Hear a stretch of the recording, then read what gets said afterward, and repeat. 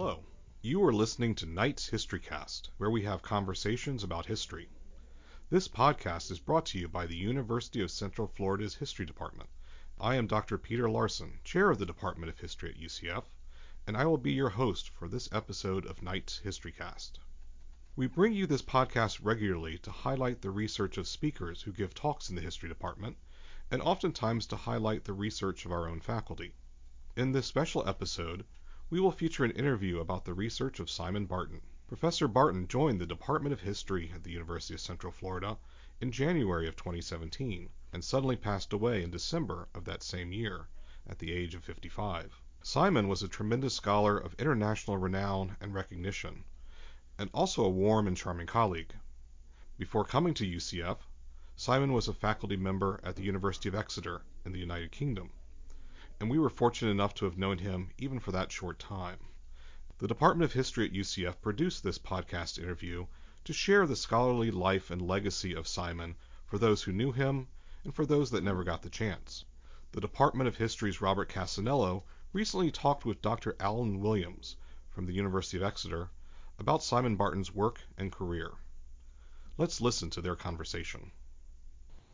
Professor Williams, I want to thank you for joining me today on our podcast. Would you mind introducing yourself to our audience?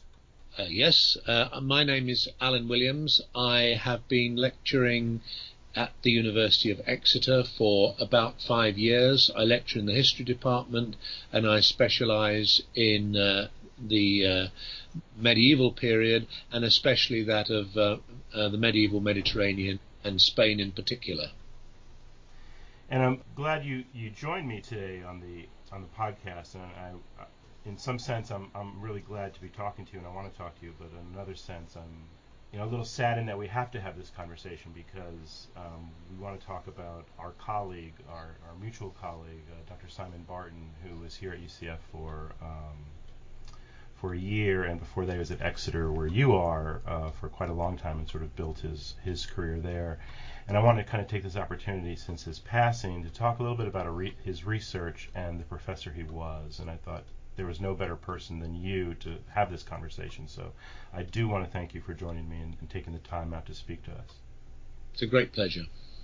Okay, and I'd like to start, I guess, as a historian, we always want to start in the beginning. And do you have a sense of where Professor Barton, where he had his interest in medieval history, and maybe did he start? I'd read some memorials that he had started with an interest in English medieval history and then moved to Spain and Iberian medieval history. Was there a reason for that shift, or can you speak to that at all?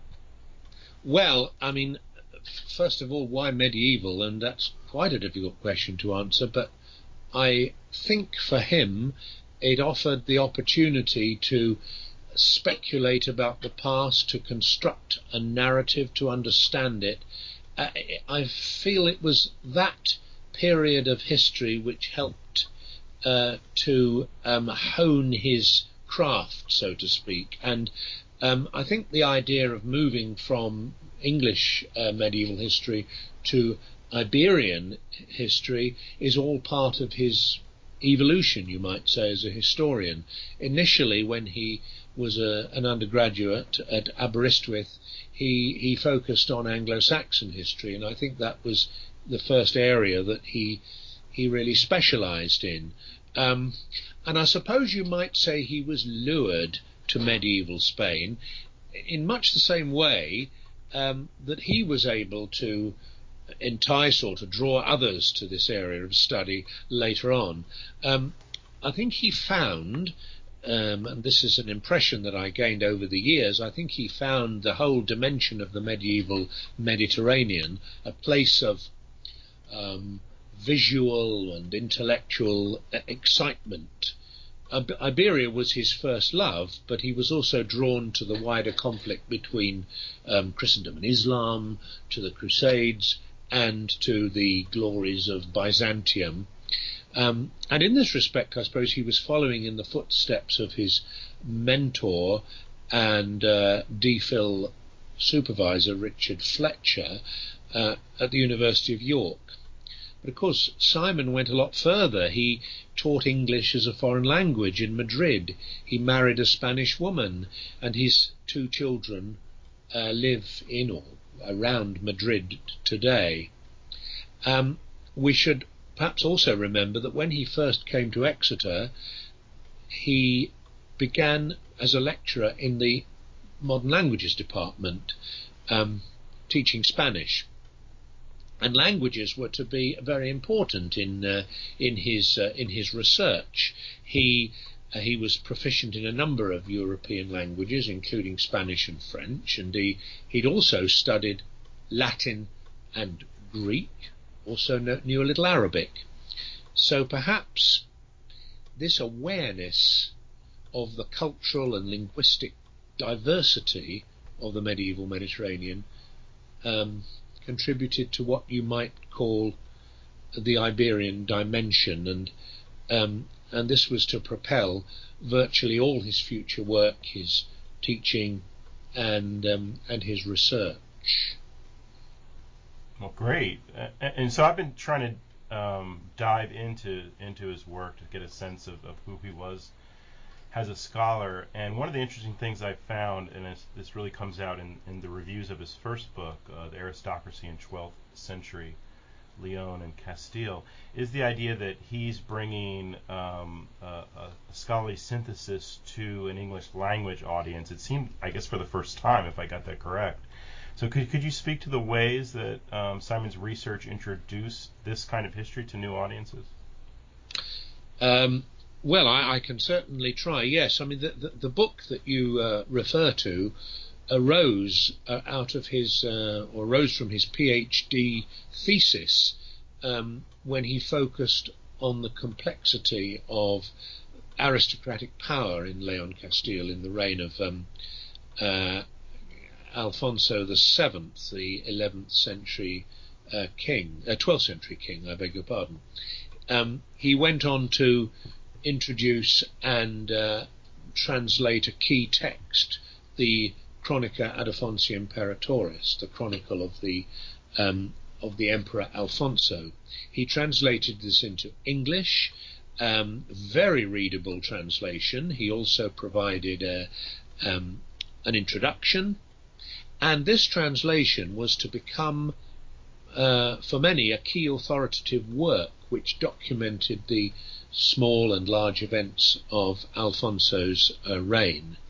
So I think he saw translation as a key element in increasing and encouraging students' understanding of the historical background of the areas that they were studying.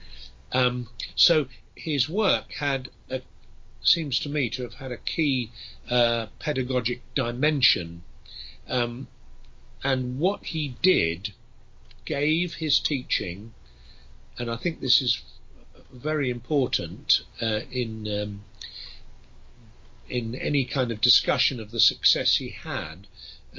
He gave him a kind of accessibility. His own abilities as a communicator infiltrated his teaching, and this was accompanied with his enthusiasm and the sense that things were moving forward and that nothing was ever static. There was a sense of momentum about what he was doing, and I think and believe this that this greatly impressed not just his colleagues but the students with which he worked as well, and his courses were always very popular and well supported. And one of the things when I read the introduction to his first book, I noticed, and I'm sure this is pretty common with scholars' works, but he recognized the lack of attention and the lack of sources on women in medieval Spain, almost apologizing for it in a sense. I felt it sort of had that kind of candor to it. And his next book titled Conquerors, Brides, and Concubines, Interfaith Relations and Social Power in Medieval Iberia, I sort of felt, since this was about the lives of women, the sexual lives of women across faith, I kind of felt like maybe Simon was correcting what he felt was a shortness in his first work with this second work devoted exclusively to the sexual lives of women. I mean, do you get a sense at all that might have been sort of the impetus for this work? Yes, possibly. I mean, I felt that he, in his second work, which was part of a prolonged project, he was able to explore areas that had been not ignored, but perhaps neglected over by earlier scholars. I mean, it's all very well to talk about the lack of sources.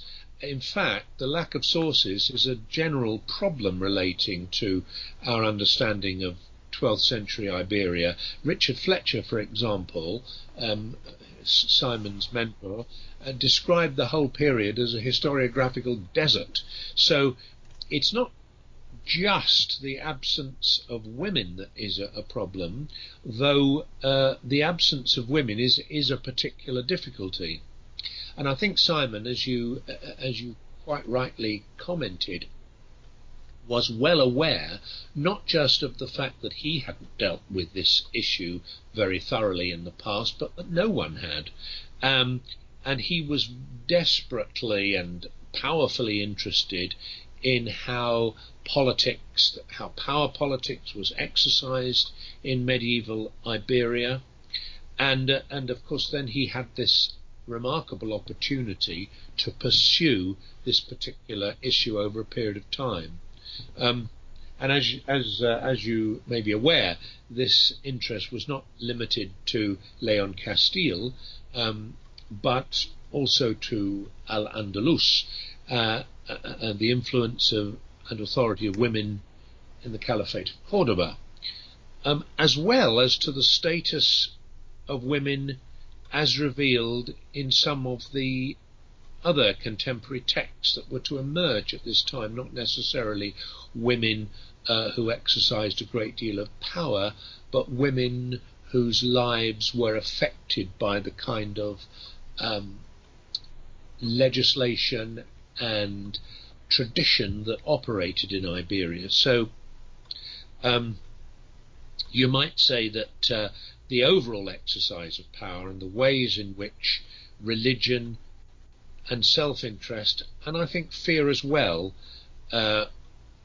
served to govern policy and determine behaviour were issues that he was keen to explore. And I think this particular study, has added immensely to our understanding, not just of the particular subject that he wrote, but also in understanding the wider view of Christian-Muslim relations in Iberia over an important period of time, a period of time in which the relationship was to change.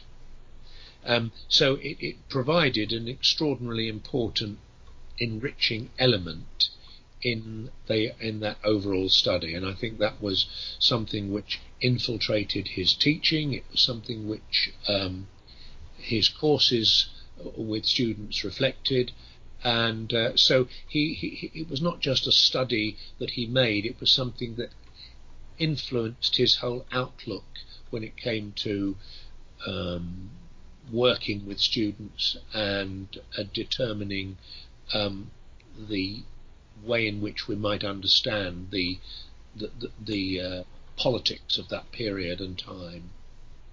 Great. One other thing, and this is, I guess, the last thing I really want to talk to you about is, I know Simon, based on writings, and things he said casually, had a real fondness for the mentors who impacted him and the professors who sort of touched him in a very personal way, in a very intimate way. And one of the things I noticed, and you've written about this previously, is the ways in which Simon also touched his students and mentored his students who went on to have successful careers of their own and are budding scholars at the moment. And I was wondering if you could speak to that a bit. Well, yes, I mean, particularly the experience of those students I knew reasonably well. I mean, what he was a man of rare gifts. I think that was that's acknowledged by everyone. And one of his gifts was to make me and others feel cheerful. I mean, that might seem almost a trivial observation, but it seemed to me to make a great difference to the kind of relationship which we were to have. I mean, whether we were in a formal setting of an office, or whether we were discussing issues related to teaching in one of the many fine pubs in Exeter, he enthused me and he enthused others as we discussed projects, teaching, and encouraging students to become excited at the prospect of studying medieval Spain. He is also importantly involved in the Society for the Medieval Mediterranean. He was its president. He had been its president since I think 2013, and he was a fine president, innovative and creative and hard-working.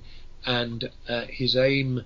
I was also involved as the secretary of the society, and we discussed ways in which we could make the society appeal to younger scholars and how we might take it forward. So he was always sort of bursting with ideas, and he always had a string of PhD students either waiting in the wings or pursuing their particular areas of research. And I'm quite sure it was partly due to his qualities as a human being, as well as his scholastic ability. The two were hard to separate in a sense. I mean, he was never, whether it was with a first-year undergraduate or whether it was with one of his colleagues or a PhD student, he was never pompous or overbearing. He never seemed particularly to be concerned to impress people, and of course, as a result, he was all the more impressive. And he endeared himself to students and colleagues alike, almost uniquely, I would say. And when people went to see him, and I watched him with students many times, and he always had a very kind of positive approach to them. If they said something which they might years later have thought to have been palpably ridiculous, he would never give them that impression. He was always ready to build on what they had said, so that they could go forward with confidence, but also with increased understanding. I mean, as far as my own association with him was concerned, as I've said on a previous occasion, the times we spent together were joyous, but they were all too short. Absolutely. And so, one of the things that I've been thinking about since his passing, if at the end of my career, if I'm a quarter of the scholar that Simon was, I think that would be an achievement. But more so, if I was a quarter of the person Simon was, I think that also would be an achievement. He was just such a generous colleague, such a generous person. And I think, I hope people who hear this podcast will immediately go out and just learn about who the Yes. man and who the historian was, that was Simon Barton. Scholastically generous, I think. He was very remarkable, and I think he would be surprised, because of his natural humility, that we are even making this podcast. I'm sure he would. Professor Williams, thank you again for joining me. I really appreciate you taking the time out. That's a pleasure. That was Robert Cassanello and Alun Williams remembering Simon Barton. For Knight's History Cast, I'm Peter Larson. Please subscribe to this podcast to hear future interviews and conversations.